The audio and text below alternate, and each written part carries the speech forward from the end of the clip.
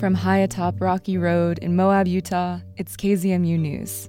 I'm Emily Arnson. This is your news for Tuesday, May 2nd. Over the weekend, close to 700 people traveled to Green River for a festival called Building Man.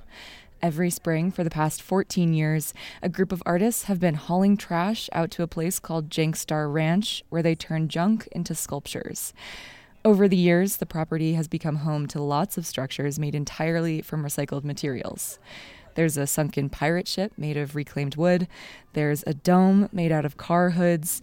There's a rusty metal barrel that's now a dragon that breathes fire. Janking is all about making art out of found objects. So, assemblage, putting things together, and sky's the limit. You can do whatever you want. This is Chris Coleman. He's a longtime Building Man participant, and when I talked to him, he was making sheriff badges out of scrap metal. I'm creating Jank Star badges so you can get deputized, and we'll rivet them together so people will learn how to do old school hammering riveting and become a Jank Star. So what does it take to be a Jank Star? Well, I'm not sure there are any rules, but I think it's just a willingness to participate in what we've got going on. You can jank it up all you want on your own, but we've got this nice community here in Utah. Yeah. Can you talk to me about jank and the difference between jank and junk? I think if you can repurpose it into something, it goes from junk to jank. We don't have garbage cans around here because everything can be used for something. Then he showed me his cowboy hat to demonstrate. My hat band is made out of old beer tabs. I don't drink anymore, but I still got the beer tabs because I couldn't throw them away. This year, there was a 6-day-long building workshop where people learned how to make a dome out of hemp. In principle, we show people how to grow their own home. Stephen Clark is the co-founder of an organization called Heaven Grown, which teaches people how to build with natural materials. So what we're doing here is showing people how to make a brick from the material that you can grow, mix with the elements that you have all around here, like soil, clay, lime. Cool. And you said earlier that it sort of uses the architectural style that goes back, centuries. Can you talk about that?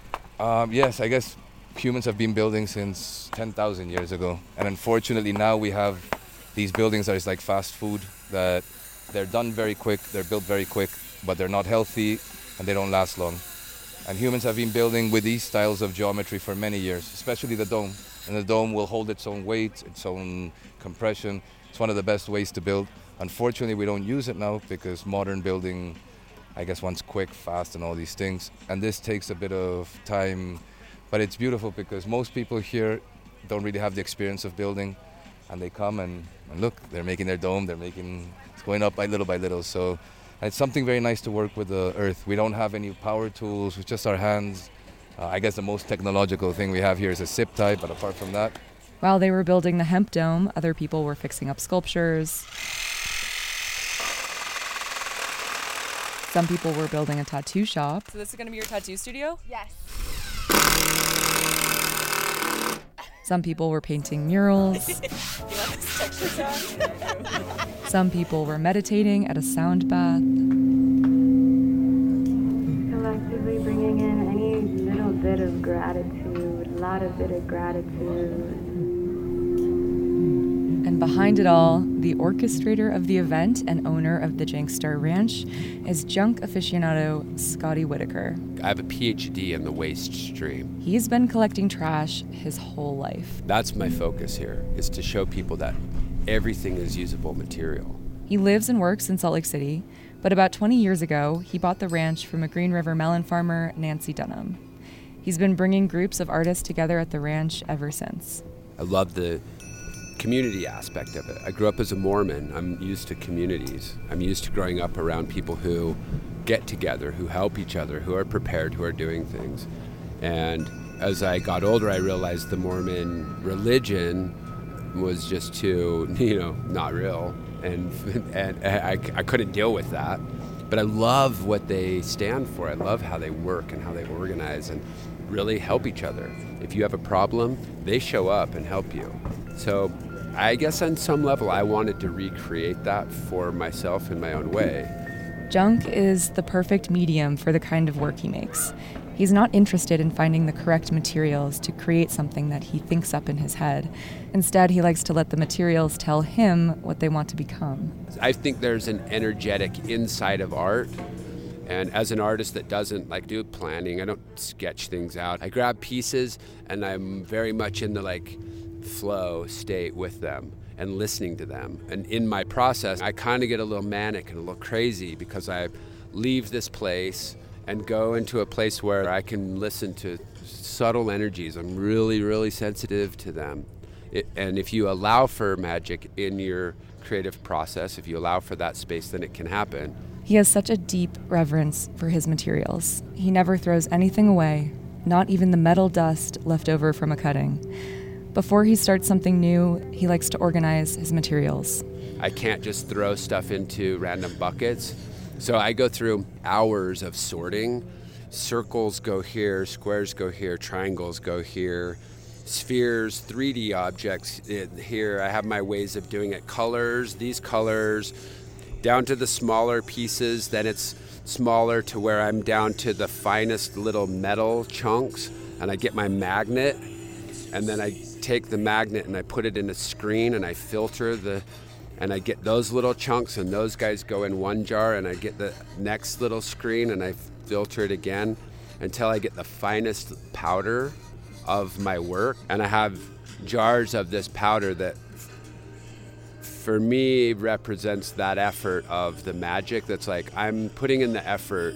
I love you so much, this material, that I'm doing this. Making jank out of junk is all about listening to the objects. You got to be ready. Your soul has to be open. You got to be in a good space to be able to receive a real vision.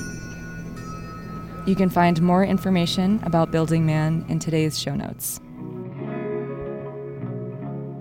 A farmer in southwest Colorado is helping administer a federal water conservation program that pays water users in the Upper Basin to curb their use.